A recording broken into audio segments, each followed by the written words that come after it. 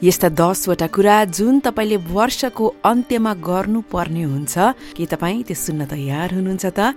जम्मै 10वटा मध्येमा मेरो चाहिँ फेभरेट कुन हो भन्दाखेरि नम्बर 9 मेरो फेभरेट हो। नमस्कार, सुस्वागतम। मेरो नाम सबिना कार्की हो र तपाईले नियमित सुन्नुहुन्छ भने तपाईलाई धेरै धन्यवाद। तपाईका प्रतिक्रियाहरूमा पढिरहेकी हुन्छु, सकेसम्म रिप्लाई पनि गरिरहेकी हुन्छु। होइन पहिलोपल्ट सुन्दै हुनुहुन्छ भने तपाईलाई स्वागत छ। सक्नुहुन्छ भने एउटा सब्स्क्राइब गर्नुहोस्, किनकि तपाईलाई नै काम लाग्ने हरेक दिन जसो एउटा भिडियो म यहाँ इभिनिङमा रिलिज गरिरहेकी हुन्छु। सो सब्स्क्राइब गरौँ। इनकेस मन पर्यो भने यो मेसेन्जरमा अथवा वाट्सएपमा अथवा भाइबरमा आफ्नो कोही प्रिय व्यक्तिलाई सुन ल भनेर सुन्नको लागि छोडिदिउँ। आखिर सदुपयोग हुने खालका कुरा त जति अरूसँग बाँड्यो उति नै राम्रो हो कि कसो। अब नयाँ वर्ष, नयाँ साल, के अर्थ त नयाँ सालको भन्नेहरू पनि धेरै हुनुहुन्छ। हरेक दिन त आउँछ, यो नयाँ वर्ष आउँछ जान्छ, किन चाहिँ यो वर्ष विशेष मान्न पर्यो भन्ने पनि लाग्न सक्छ।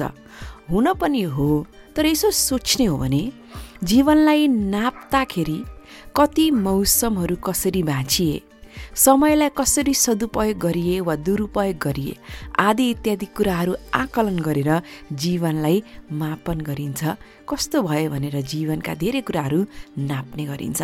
त्यसैले पनि टाइम एन्ड सिजन्स, कति ऋतुहरू पार भए, कस्ता समयहरू गुज्रिए, ती कुरालाई चाहिँ हामीले गम्भीरतापूर्वक लिन आवश्यक छ यदि हामी जिन्दगीलाई सुन्दर बनाउन चाहनुहुन्छ भनेदेखि।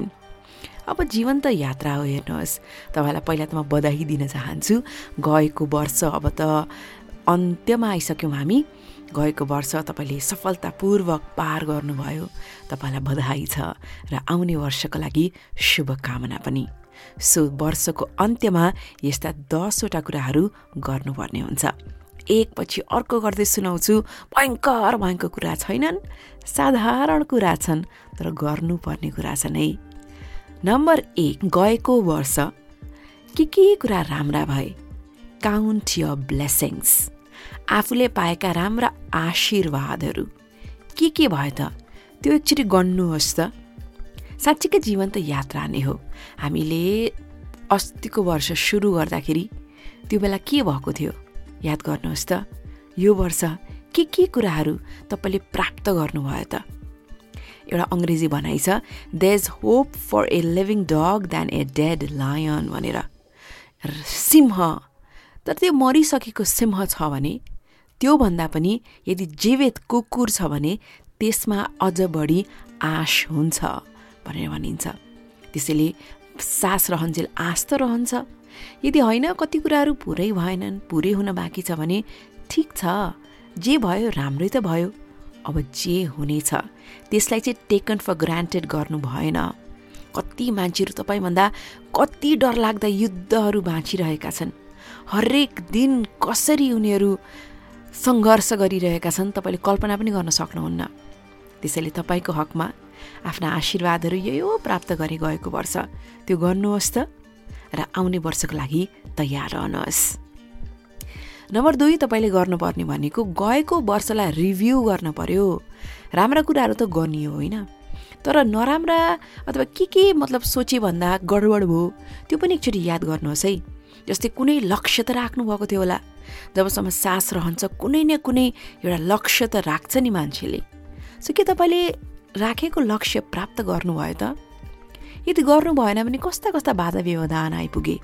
अल्छी भएको हो कि, भोलि बाद भावी भएको हो कि, पैसा पुगेन कि, अनुशासन पुगेन कि, साथी सङ्गति भएन कि?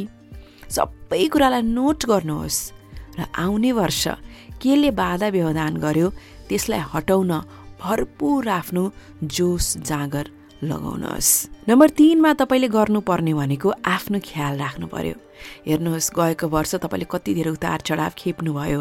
स्याबास भनेर आफूले आफूलाई धाप मार्ने हो कि, वेल डन स्याबास भनेर आफूले आफूलाई भन्ने हो कि, फर्स्टमा विश्वास आफूले आफूलाई नगरे अरू कसले गर्छ त नि? होइन, स्याबास पनि आफूले आफूलाई दिनुपर्छ कि। त्यसको अर्थ घमण्डले फुलेर कसैलाई मान्छे नगर्ने गर्नुहोस् भन्नु खोजेको होइन।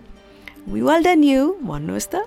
र तपाईँलाई के गर्न मन लाग्छ, के कुरामा लगानी गर्न मन लाग्छ, अथवा तपाईँले कति मेहनत गर्नुभयो, गएको वर्ष तपाईँले कति धेरै कुराहरू पार गर्नुभयो, त्यसैले कुनै कुरा किन्न मन लाग्छ भने किन्नुहोस्।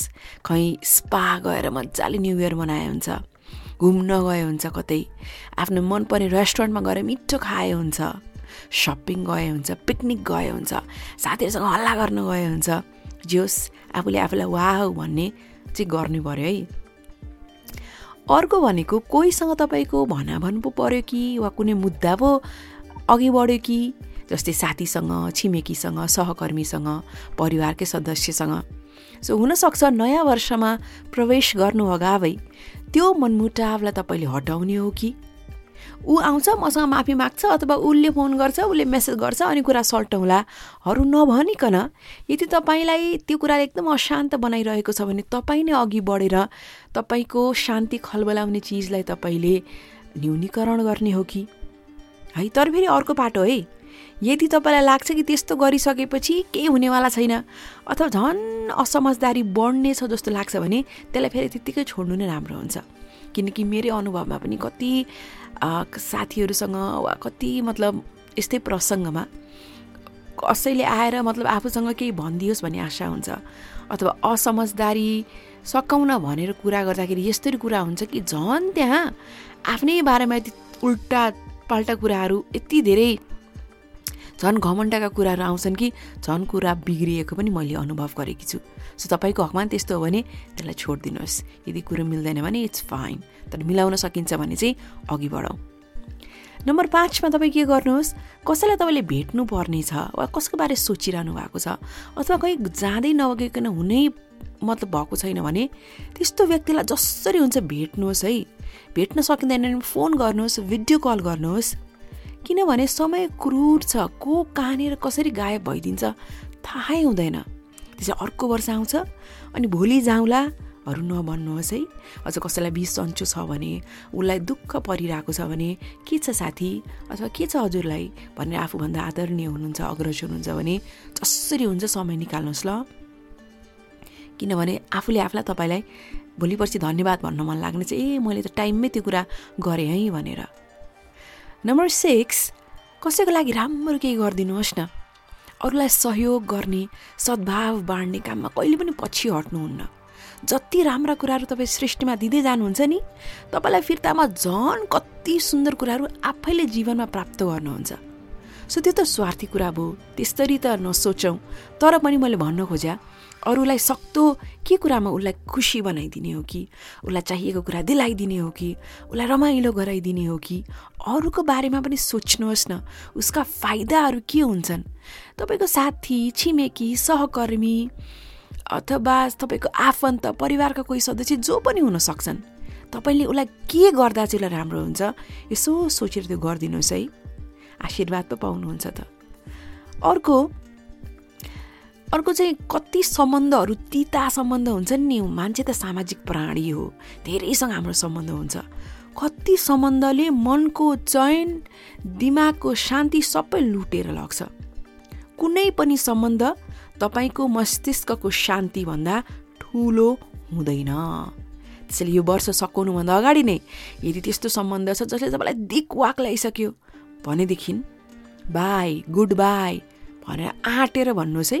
अथवा त्यो जुन पुल छ त्यो पुललाई तपाईँ एकदम के भन्छ त्यसलाई, त्यो पुललाई तपाईँ काटिदिनुहोस् अथवा त्यो हुन्छ नि त्यो बाटै बन्द गरिदिनुहोस्। तपाईँले गर्नै पर्ने हुन्छ आँट गरेर। नम्बर 8 मा यस्ता बानीहरू छन् नि त, मान्छे कति धेरै बानीहरू हुन्छ जुन बानीले पटक्कै फाइदा गरेको छैन वा झन् घात मात्रै गरेको छ। त्यस्ता बानीहरू पनि तपाईँ अब हुन त हामी न्यु इयर रेजोल्युसन भन्छौँ। म भोलिबाट जिम गर्छु, म चुरोट खान छोडिदिन्छु, म रक्सी पिउँदिनँ, म जङ्क फुड खान्न, म मान्छेलाई नचाहिँदो कुरा भन्दिनँ भनेर रेजोल्युसन राख्छ मान्छेले। तर 3 दिनसम्म पनि रेजोल्युसनमा टिक्न सक्दैन। त्यसैले नयाँ वर्षको सङ्कल्प राख्नुहोस् त मैले भन्न खोजेको होइन। मैले सुरुमै भनिसकेँ, जीवनमा आउने ऋतुहरू, जीवनका समयहरू गम्भीरतापूर्वक लियो भने न जीवन आफूले चाहे जस्तो बन्छ होइन। त्यसैले बरु लिस्ट बनाउनुहोस् कि यो बानी, म अति धेरै मोबाइलमा बस्छु, अथवा म असाध्यै बढी सोच्छु, अथवा म असाध्यै बढी मान्छेलाई प्याच बोल्छु, बरु प्रोफेसनल हेल्प पनि लिनुहोस् कि आजकल त पहिला जस्तो होइन आजकल त धेरै माध्यमबाट इभन अनलाइनबाट पनि काउन्सिलिङहरू हुन्छ। सो त्यस्तोबाट पनि तपाईँ आफ्ना नराम्रा बानीहरूलाई हटाउने प्रयत्न गर्नुहोस्। त्यस्ता बानीहरूले तपाईँलाई टुटाउनु अगाडि नै तपाईँ त्यस्ता बानीहरूलाई टुटाइदिनुहोस्। अर्को चाहिँ नम्बर 9 मेरो फेभरेट तपाईँ आउने वर्षको लागि कसरी बिदा मनाउने वा भेकेसन प्लान गर्ने पहिले प्लान गर्नुहोस् कि, अथवा यो न्यू इयर मनाउन कहाँ जाने भन्ने कुरा प्लान गर्नुहोस् है। म त एकदम जीवन छोटो छ, सक्दाखेरि नै होइन समय हुँदाखेरि नै रमाइलो गरिहाल्न पर्छ, रमाइलो गर्ने कुनै पल कुनै बाहना छुटाउनु हुँदैन सकेसम्म मिलेसम्म भन्ने मलाई लाग्छ। किनकि फर्केर हेर्दाखेरि जुन समयमा हामी हाँसेका थियौँ रमाएका थियौँ त्यो पल नै त जिन्दगी जस्तो लाग्छ होइन। त्यसैले कहीँ जाने हो कि कहीँ बजेट त्यसलाई छुट्याउनु पर्ने हो कि होइन, त्यो बजेटको लागि बरु अरूतिर चाहिँ बचत गर्न थाल्ने हो कि त्यस्तो कुरा गर्नुहोस् है, कस्तो काम लाग्छ पो त। लास्टमा नयाँ वर्षको लागि अब नयाँ लक्ष्यहरू सेट गर्नुहोस्। पुराना लक्ष्यहरू के भएको थियो पुरा भएनन् होला, अथवा के बाधा व्यवधान आयो होलान्, तर स्मार्ट हुनुहुन्छ सिरियस हुनुहुन्छ भने आउने वर्षको लागि अहिले नै आफ्नो लक्ष्यहरू हुन् भनेर बरु आफ्नो नोट कपीमा लेख्नुहोस् अथवा आफ्नो कोठामा तपाईँ एउटा पोस्टर बनाएर टाल्नुहोस्, ताकि हरेक बिहान तपाईँको निद्रा खोल्ने बित्तिकै तपाईँको आँखा अगाडि नै ती लक्ष्यहरू हुन्, अनि नै मान्छे सिरियस हुन्छ होइन। सो यसलाई छोटकरीमा भन्नुपर्दाखेरि नम्बर 1 आफू के कुरामा धन्य हुने हो, आफ्ना आशीर्वादहरू गर्नुहोस्। नम्बर 2 गएको वर्ष कस्तो रह्यो त्यसलाई ध्यान दिएर निहालेर हेर्नुहोस्। नम्बर 3 आफूले आफूलाई धन्यवाद दिनुहोस् न।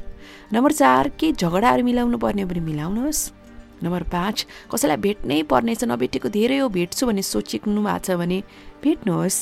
नम्बर 6 कसैलाई सहयोग गर्नुहोस्। नम्बर 7 नराम्रा अवस्थाहरू अथवा घातक सम्बन्धहरूलाई बन्द गर्नुहोस्। नम्बर 8 नराम्रा बानीहरूबाट छुटकारा पाउनुहोस्।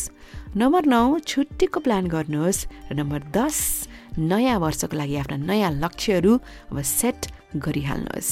तपाईँको आउने वर्ष बेस्ट होस्।